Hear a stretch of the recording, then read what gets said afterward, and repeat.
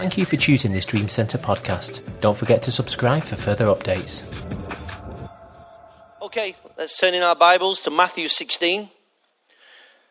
I seriously am serious about taking you guys across the nations of the world. As those doors begin to open up, get ready.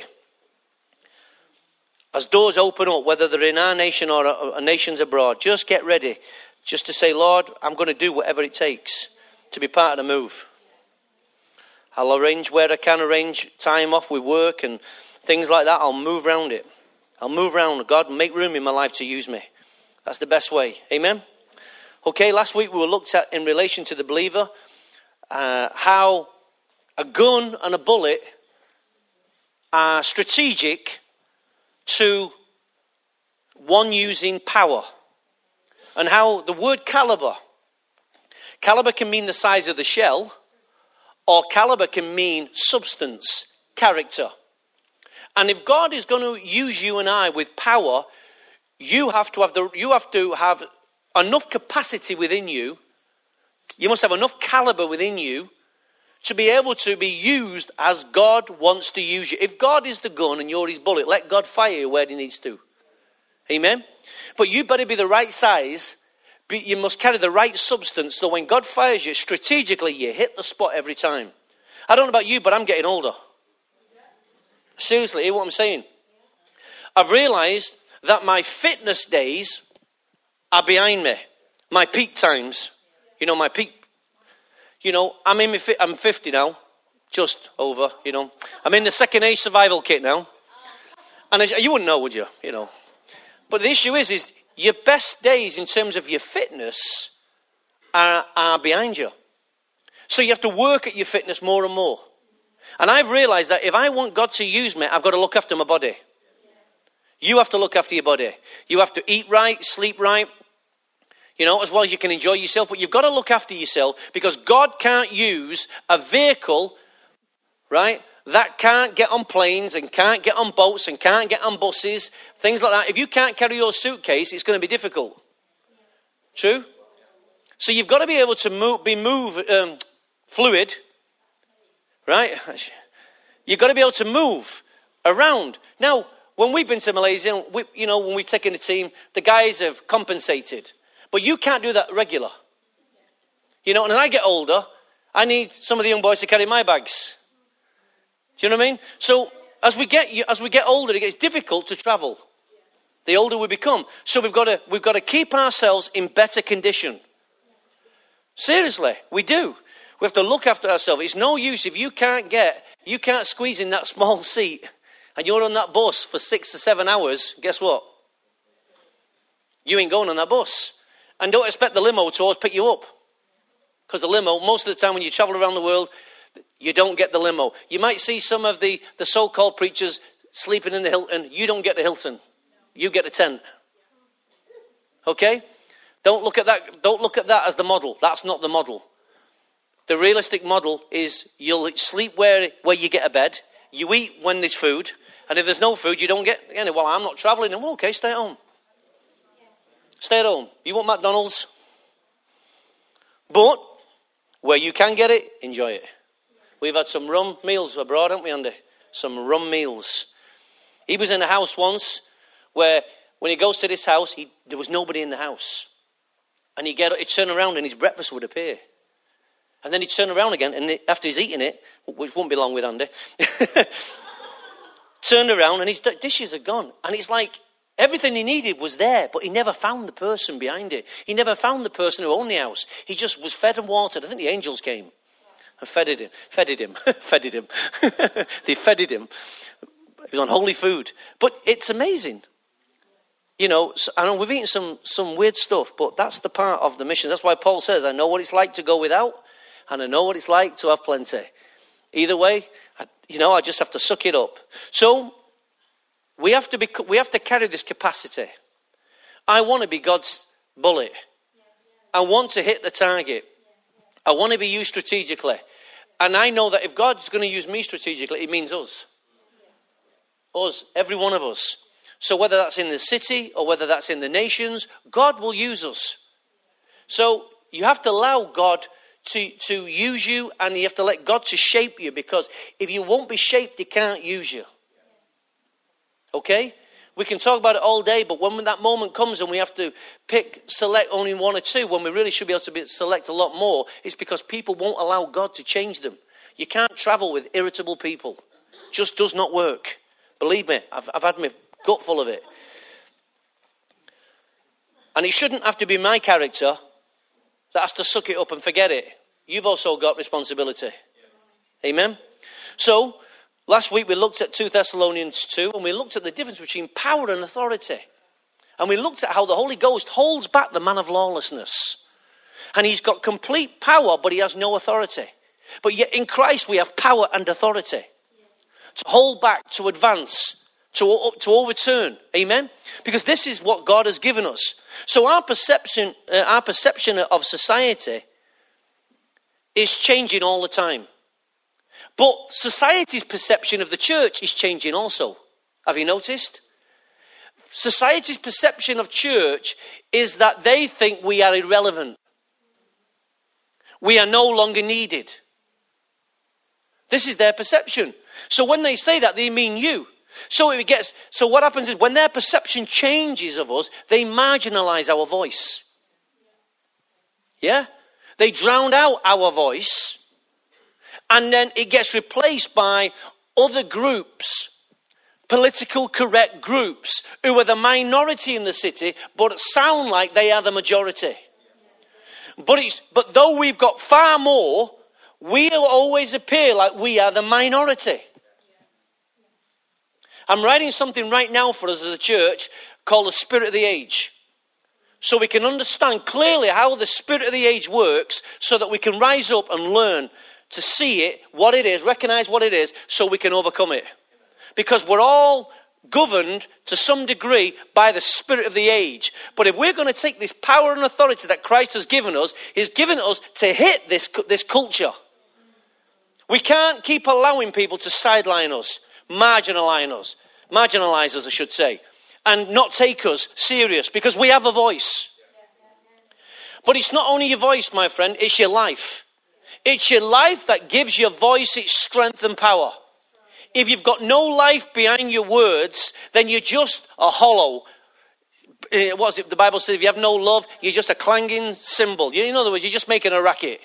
So God is looking for the life behind our words, because our words need to carry weight. And every day, our city is speaking. Voices can be heard. People are campaigning for their cause. We ain't campaigning. We're standing up and taking over. That's the kingdom of God. It's unshakable. It will never be silenced. But guess what? It can be silenced in you. It will not be silenced geographical wise. God will always have a voice. But it can be easily silenced within you. Because you will not allow your life to become a voice. Your life has to become a voice. And your voice becomes power when it's got a life. So when we say get a life, you know what we mean now? Get a life. There must be a life behind your words. So we know society wants to marginalize us. But, when the society sees the power of the church rise up, she'll freak out. She will freak out. She will criticize us. She will look for every way. She will look every way she can to come and find some dirt on us. Why? Because the media loves the story. So when the move of God begins to get noticed, that's why I really believe that God is saying to us, so listen to this church, please, please. I really keep sensing that we are the stream. The stream flows out and becomes a river. But the city doesn't recognize the river. The stream. It only feels the force of a river. True? You on your own is an individual stream. But when I synergize with David, and David synergizes with Veronica and Melanie, and the four of us, and we learn to function under the power of one, right? Our stream becomes a river. And when we function as a river, society starts to take note of us. Because now many streams are now synergizing together. This is what's going to happen. This is what God's doing around the city. You'll see a time when everything just kind of synchronizes and clicks. But until then, the unseen work is going on in you and I. God's trying to get the synergy going in you and me so that we can, if I come with David, that's why these groups are so important at this time. Because the teachings are bringing people together. The teachings are bringing our groups together. Women are learning and finding out about other people they didn't know about. So the barriers are breaking down. That's why all the new people coming into the church, we want to get them into groups. It's so important. Why? Because barriers are broken down. People can rise up. They can get a faster integration into the church. We can train them for a purpose. And now all of a sudden we become a one power unit. And the streams, when talking to the new people that's come into the church, it's been fantastic to see the growth in them. It really is, to see the growth. They're hungry. You can't beat a hungry, born-again believer. You know, the first thing you want to do, what we've done, is we've sanitized them, we've made them, we've given them a church life without a God life. And the first thing we need to do with born-again Christians is get them to go and tell other people, because they're the ones who are just itching at the bit. The ones who have, like you and I, who have been in church a long time, well, I can't be minded, I've got a job to do. But these people are just, let me talk to someone. Why? Because what's inside them is just waiting to get out. And then what happens is, we don't give them outlets, we don't encourage them to go and do it, and then they slowly but surely, they die in church. Oh, but the faithful, they come every week. They come every week, but they are not on the front lines anymore. We've learned to hide in church. We're chameleons, we're camouflage. We learn to fit in rather than stand up and standing out. So we've got to learn to synergize. This power of one is so important. Jesus sent them out. Though there were two, there were one.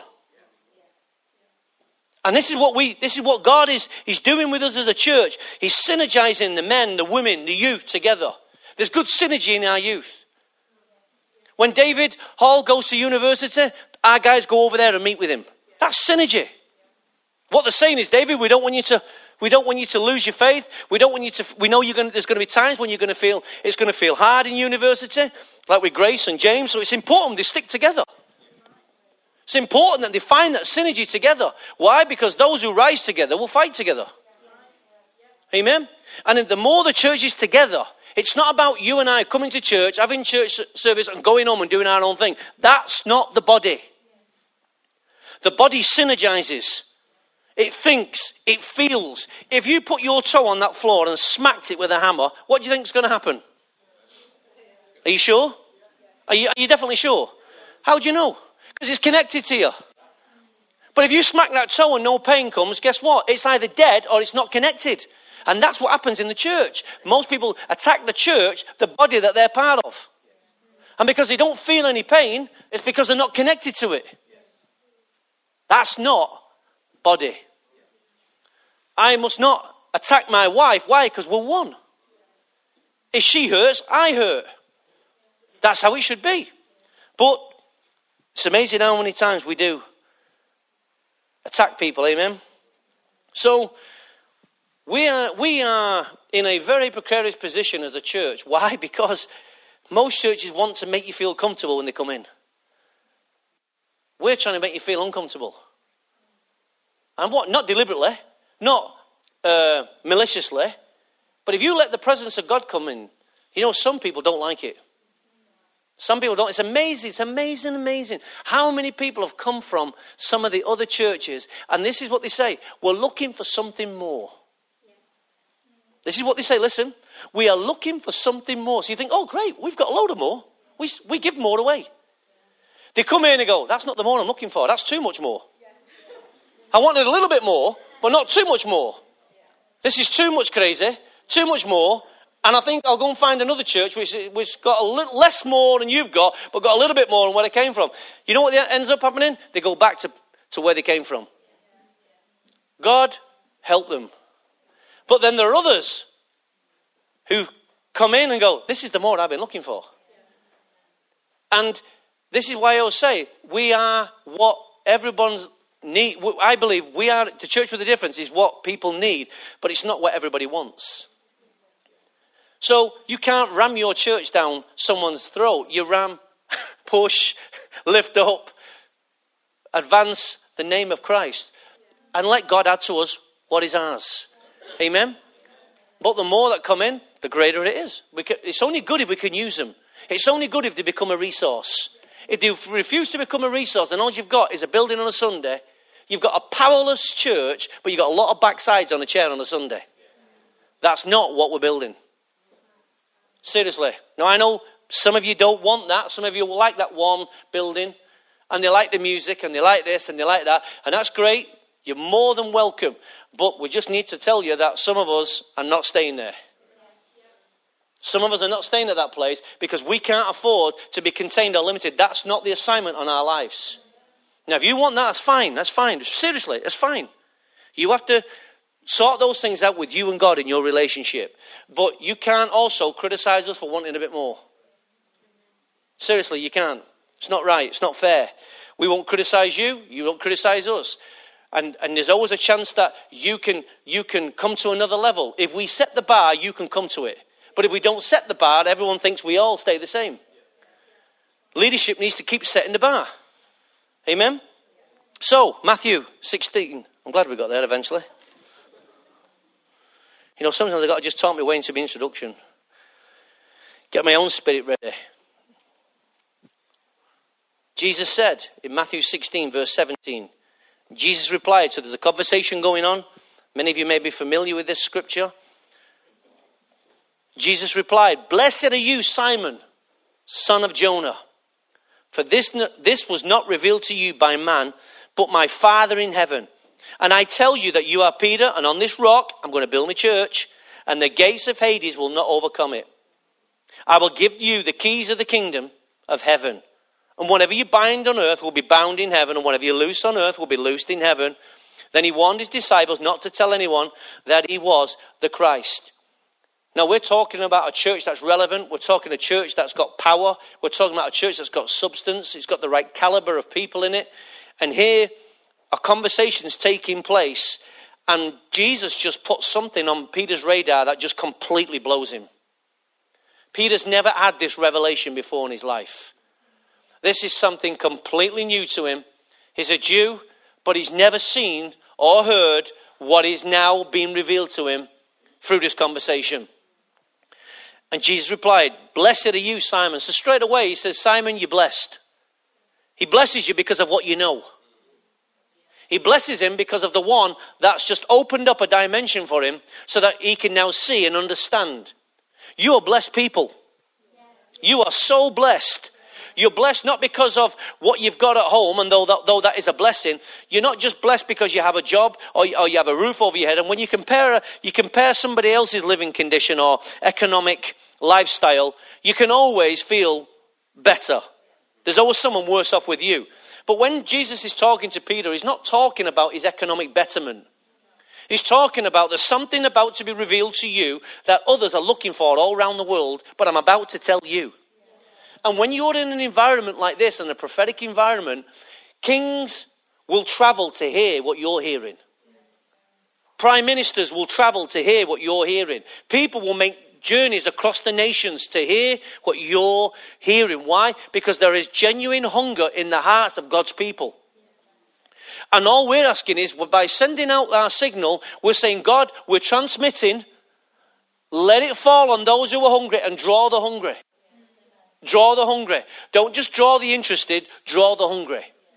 Draw the ones who will be trained. Draw those who will be allow themselves to be multiplied. Draw those kind of people. Because we don't just want any kind of people. Why? Because we've got an assignment. You know, if I'm picking a team for football, guess what I'm going to pick? People who can play. Finish the sentence off, please. Football. Now, say I've got David here. And David loves to play football, but can't play football. That's not true. He can play football. In a style. But let's just say David can't play football. And he cries to me, "Oh, please let me play. Please let me play." I say, "But Dave, I've got some good news and bad news. The good news is there's no more bad news after what I'm going to give you. But the bad news is you can't play." Why? Because you can't play football, Dave. Well, I can play football. It's just like the people who go on X Factor. I can sing. All my mates have told me I can sing. Well, they're lying. Go and tell your mates to jog on. They can't sing. Why? And then they start turning around and saying, "What do you know about singing? My Rolls Royce is outside. What did you come on the bus?" There's proof I know what I'm on about. I don't know what you know about, but So the thing is, it doesn't matter how much he cries, he can't come. Why? Because he's not a footballer. And it's amazing when you build church and you're trying to get an assignment, we'll take anyone and anything. Why? Because there's another backside on the seat. No. If you're building a governmental house, then you need governmental people. True? It's just the way it is. So, all of a sudden, Peter is having this conversation. He says, I'm going to tell you, Peter, that on this rock, now the Catholics love this verse, on this rock I will build my church and the gates of hell or Hades will not overcome it. There's power right there. I'm going to build something and all hell's force on his best day could not overcome it. Do you see that? On his best day, hell cannot overcome the kingdom. And this is this. I'm going to give you the keys. And I'm going to tell you that whatever you bind on earth will be bound in heaven. And whatever you loose on heaven will be loosed. Sorry, loosed on earth will be loosed in heaven. This is why Matthew prays, our Father, as it is in heaven, so let it be on the earth. Yeah? This is a principle being worked in a prayer. Jesus tells him how to pray. So, and he says, and he warned his disciples not to tell anyone. Okay. Peter has 3 perspectives of church in one hit. Peter had no previous idea of what a church was. Because at this point, there was no church on the earth. There was no church you could go to. There was only synagogues. Okay? Now, you could argue there was a church in the wilderness. But let's just take the thought that there was no church as we know it. There was no church as we know it today. All they had was synagogues. So Peter was getting a brand new revelation that no man on this earth had ever had before. Everybody understand that? So there was no church at this point. Then, Peter only had a human perspective. A human perspective. Now, he only had a human perspective of who Jesus was.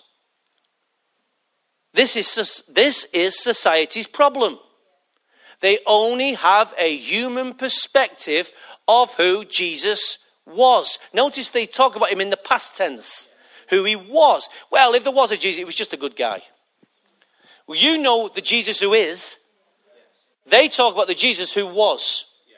They talk about the one past. You talk about the present tense. We talk about him in the one who was and the one who is and the one who is yet to come. We talk about him in 3 dimensions.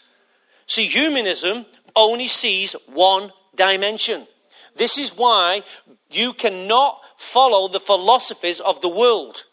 Because they are humanistic at their core and they do not see and cannot see what you and I can see.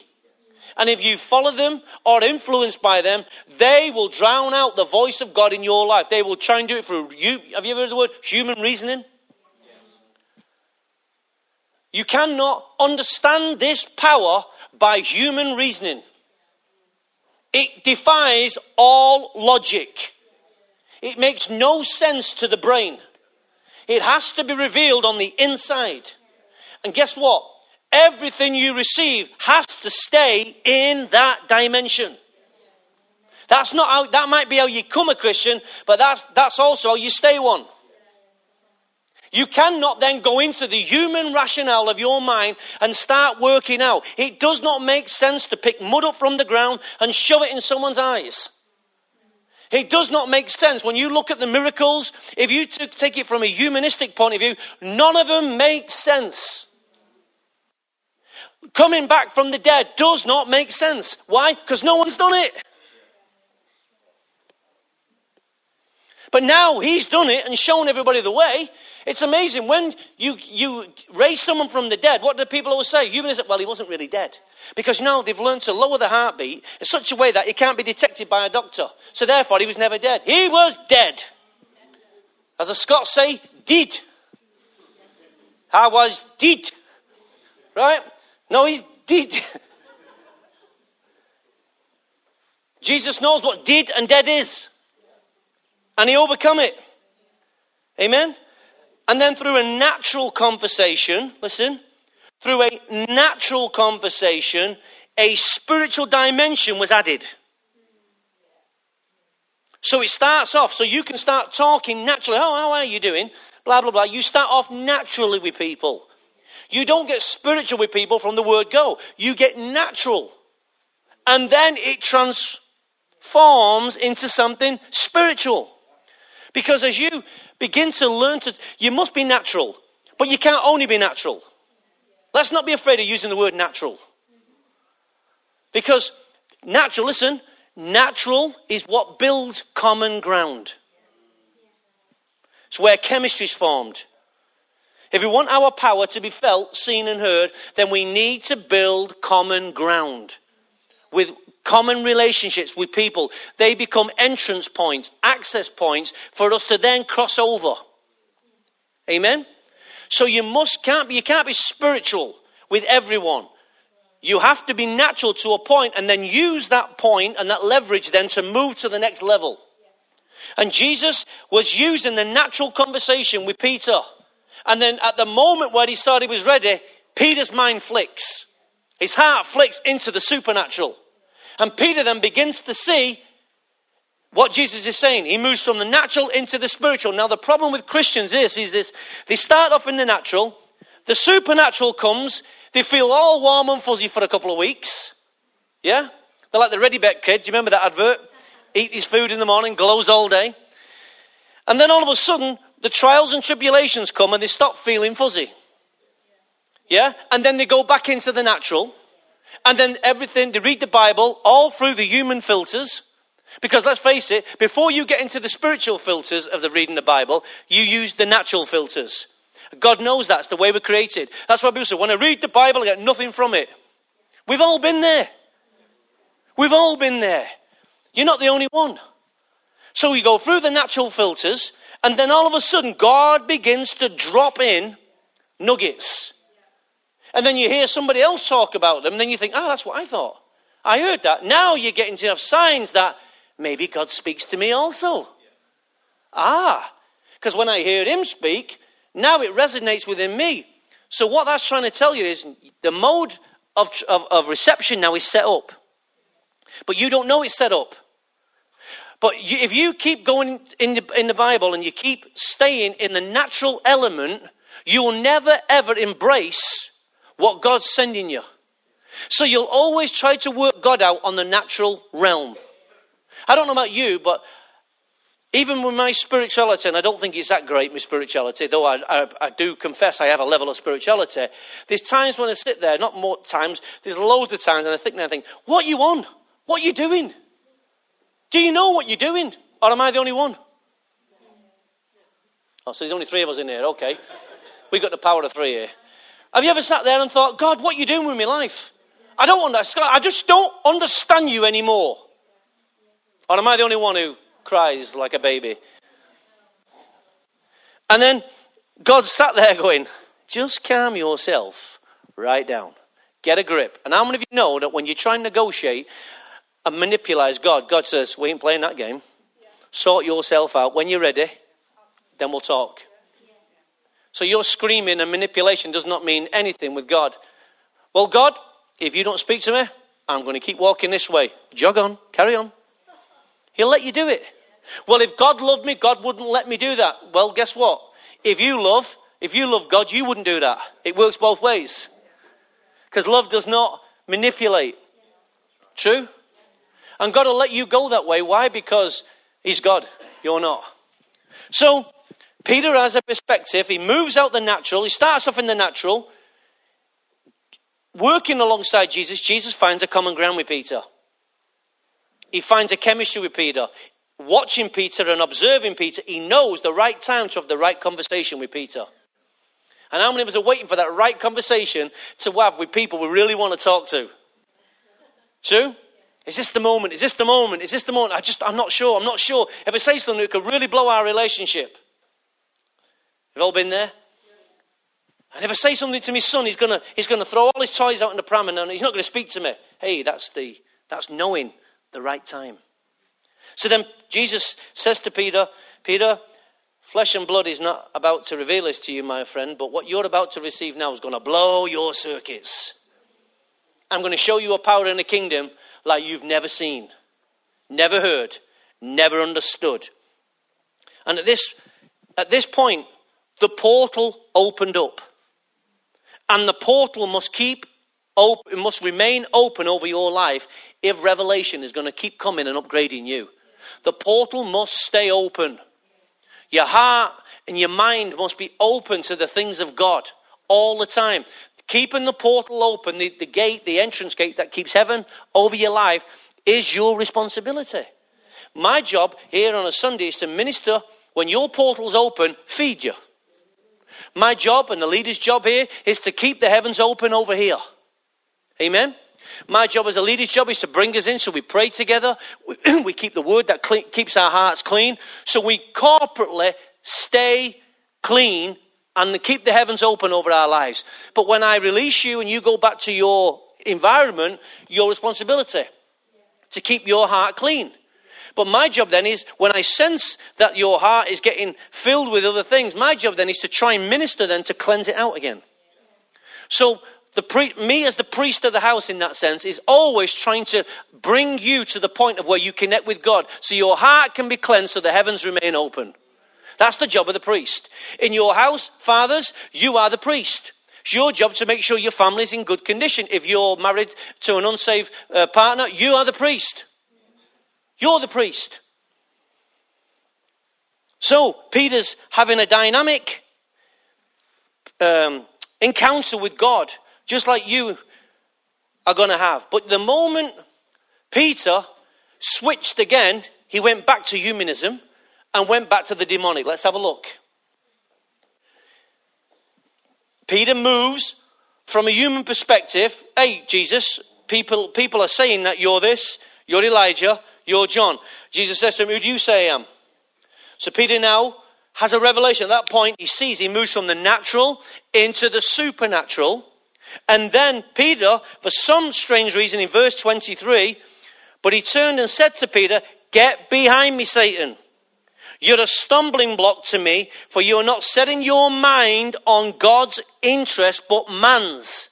So we went from the natural perspective to the divine revelational perspective, then to the demonic in one conversation. 3 avenues of his life opened up in one conversation.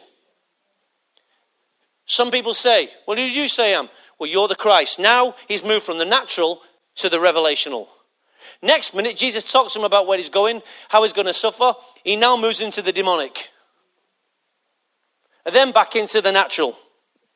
He's encountered all these dimensions in one conversation. How many times do we engage conversation with people in work and we move from the natural to the divine into the demonic and back to the natural? Let me give you an encounter. Let me give you an instance. Anybody been around people who are coarse joking? You walked up there, natural. Walked out, you might have even walked out, you're feeling good in God that day. You walk into work, you're in the natural. You've come out of the presence of God, you've had your time with God in the morning, you go to work, you're in the natural, true? You've got chemistry, you've got common ground with people, they start talking, before you know it, it goes dirty. You start laughing, you start joining in, you've gone into the demonic realm. Then all of a sudden the Holy Spirit says, what the heck are you doing here? Get out. Oh God, I feel guilty now. So now you get back into the natural realm because you feel guilty. Then you go back to God and say, Lord, forgive me. Forgive me now in the spiritual realm. And you're changing and switching realms all through the day.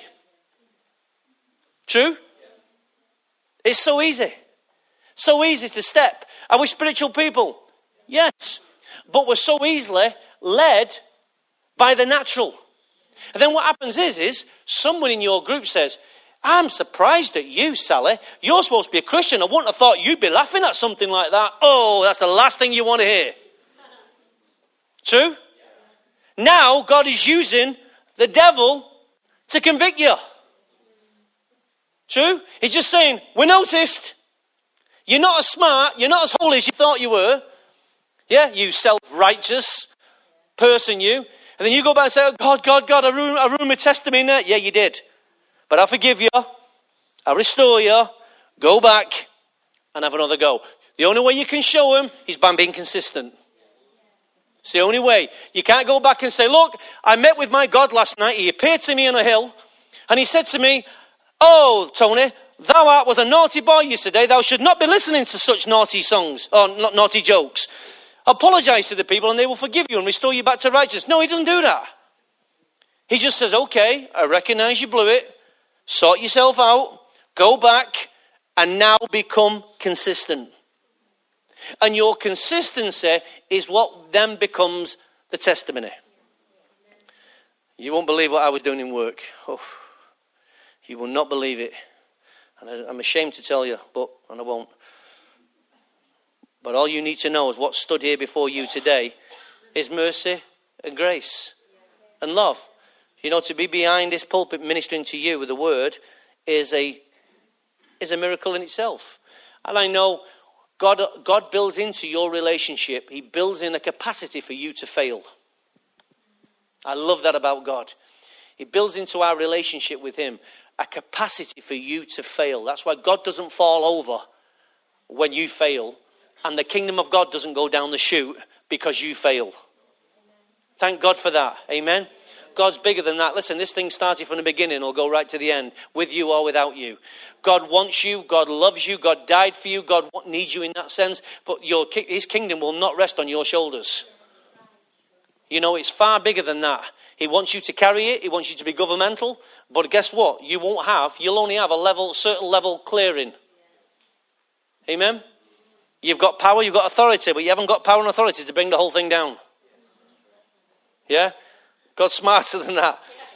And any pastor or leader that's worth his salt will always bring you into that place that, even though you've failed, you can always be restored. You can't just have fire and brimstone preaching to bring people to the altar. You've got to show them how to restore and live life beyond the cross. Amen? You can't just leave people at the cross. You've got to show them how to live the victorious Christian life. Jesus rose. He just didn't die. He rose. You know, I don't know about you, but there's millions and billions of people who are dying for causes every day. But the one who rose, that's different. He's the guy I need to follow. So, we've got to come to a point where we cannot allow our lives to be misunderstood or marginalized through our behavior. When society are looking for the church, my friends, they're looking at you. And if you can't get serious and you can't get consistent, why do you expect them to want to come? Because they're looking at you. And if all you ever do is meet with Christians, then guess what? How can you ever be salt and light? Come on. Christians might be a lot easier to get on with. Well, some of them are. Might be a lot easier for you to get on with and you enjoy their company. Right? But guess what? That's not what it's there for. Jesus sent them out in twos. Use your friendship strategically. Learn to harness your relationships with people strategically. How can we get this power of one to the next level? So we can have coffee together, but can we not involve a third party then? True? If all your life is spent sitting down with Christians, drinking coffee and having nice, Christian cheesecake, then that's no good. We're meant to be salt and light. The hardest thing for me being in this building is I've got to find ways of getting out to mix with real people. Because you're not real people, you're Christians. So when I'm going down the road, I want to interact with people. I like talking with people. That's why the gym for me is my place. The sauna is the key place for me. It's where people sat there, they're steamed up like you can't believe, and they talk naturally. You don't have to fight to get a conversation. It doesn't matter if they're Muslimics, right? It doesn't matter if they're Muslimics or whatever they are. They're there in that room. They're looking at you. And it's a great opportunity. You've got to find your steam room. You just got to find your steam room. It's not enough to stay in the natural church. It's not enough to keep trying to understand this book by the natural realm. If you turn your Bibles to Acts chapter 18.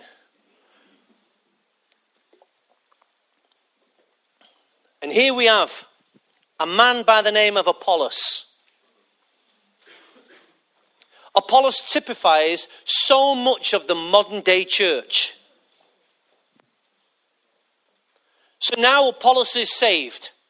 Okay? Apollos is, it sounds like the Scottish version of the police, the polis. That's what they say. That's what they say. The polis, isn't it, David? The polis.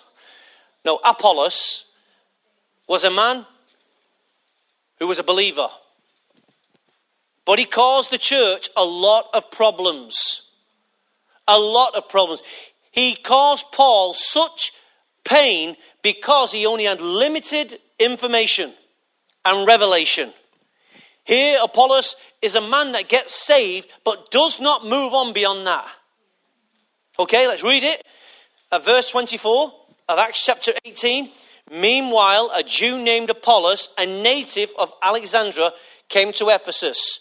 He was a learned man. So what kind of man was he? He was a smart cookie. With a thorough knowledge of Scripture, he had been instructed in the way of the Lord. And he spoke with great favour and taught about Jesus accurately, though he only knew the baptism of John.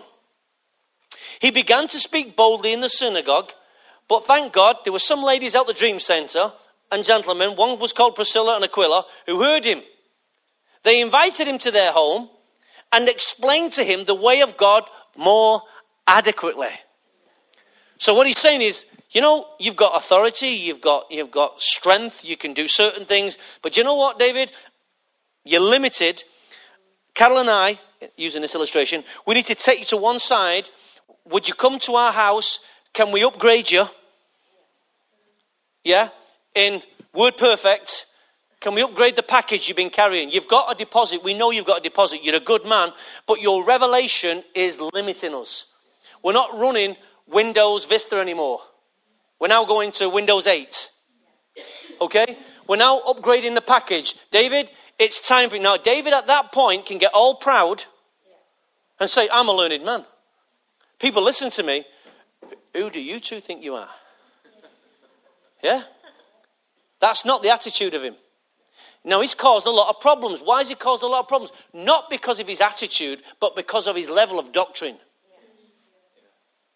His level of doctrine and his encounters is what's limiting him. Church, you better hear.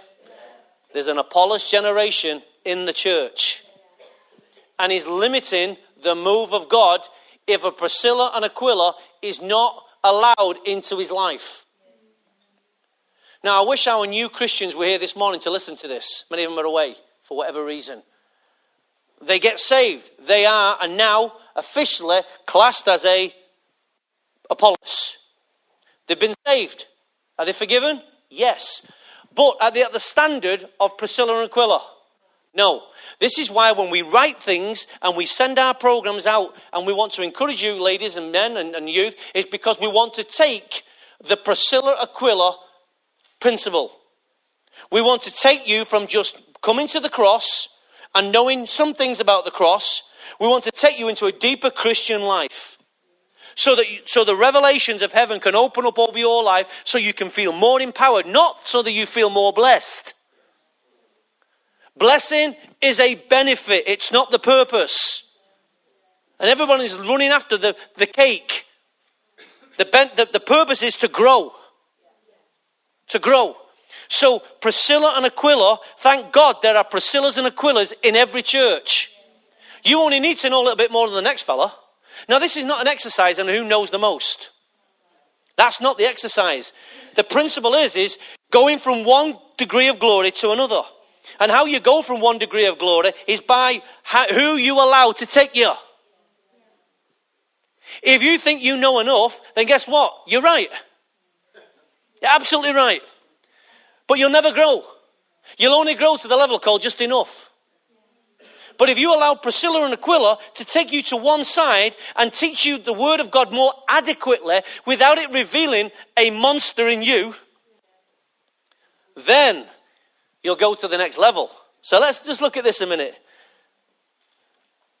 There's a Priscilla and Aquila in every one of us if you allow God to use you. Priscilla and Aquila have been listening to me in the Dream Centre say, get your passport. Right? Now all of a sudden, some people will go and get the passports, whether they understand the full reason or not, they'll go and get one. Why? Pastor said it. They'll just go and do it. Others, well, I want to know why. Where's he taking me? Just get your passport. Let God determine where we're going and when we're going. Okay? Just go and get your passport. Well, I've got my passport now. I've had one for 3 years. They've not used me. With that attitude, it might be another 3 years. Right? So all of a sudden, Priscilla and Aquila are in the church. But there's always an Apollos in every church. Always. Let's not use Apollos in a negative sense. He's a good man. He's just not moved to the next level. Now I'm looking at some beautiful people. In fact, all beautiful people here this morning. If I say something, you think, does he mean me? Does he not mean me? You're all beautiful people. But you need taking from one degree to the other. I go to Malaysia because my Priscilla and Aquila, if we use Jonathan David in that sense, that's what he does with me. I need to keep going to the next level. I have to submit myself to someone on this earth. Not only do I submit myself to Christ, I submit myself to an apostle who I see him as my Priscilla and Aquila. Someone who can take me from degree to the degree to degree. So then when I come in, I empower my Priscillas, Aquilas, so then they can take the others, the Apolloses, to the next level. Then Apollos becomes a Priscilla and Aquila. Yes? And so the synergy rises in the house. So there's always people being trained and mentored. True? But many of us have never, ever taken someone under our wing and tried to generally take him from one degree to the other. Everything we have is for ourselves. It's never for anybody else. To be a resource in the house, you have to become a Priscilla and Aquila. Now, you say, well, I'm not married. So I can't, where's my Aquila? Or where's my Priscilla? You just start from where you are. You can be a light and you can be an influence where you are. Now, doesn't mean to say is you text someone, I know what's going in your mind, so let me just clear it up. It doesn't mean to say is I'm going to teach you my doctrine and you're going to become like me. Hey, I never trained anyone to become like me. Ask my wife. She says, don't go like him. I train you to look like him, not me. Now, you will take on some of my characteristics, that's without a doubt. You tend to mimic, copy, whatever word you want to use, the ones who have had the influence upon your life most. You pick up mannerisms and ways, do you not? And just look at your children, there's a classic example. So, I am not trying to give you my own little doctrine. But so many, then that doesn't become a Priscilla and Aquila. You know what the Bible calls that? Wolf. That's a wolf. Because they come in and ravage the church. And they take you to one side. And when people prophesy in the car park and then they give you their advice. And then they start trying to steer you and direct you. Prophecy is never meant to do that. Prophecy must always be said in the mouth of 2 or 3 witnesses. Right? And this is how the body starts going off.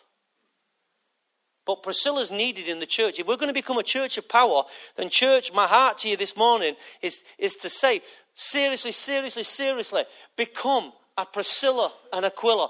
Become the answer. Become the solution.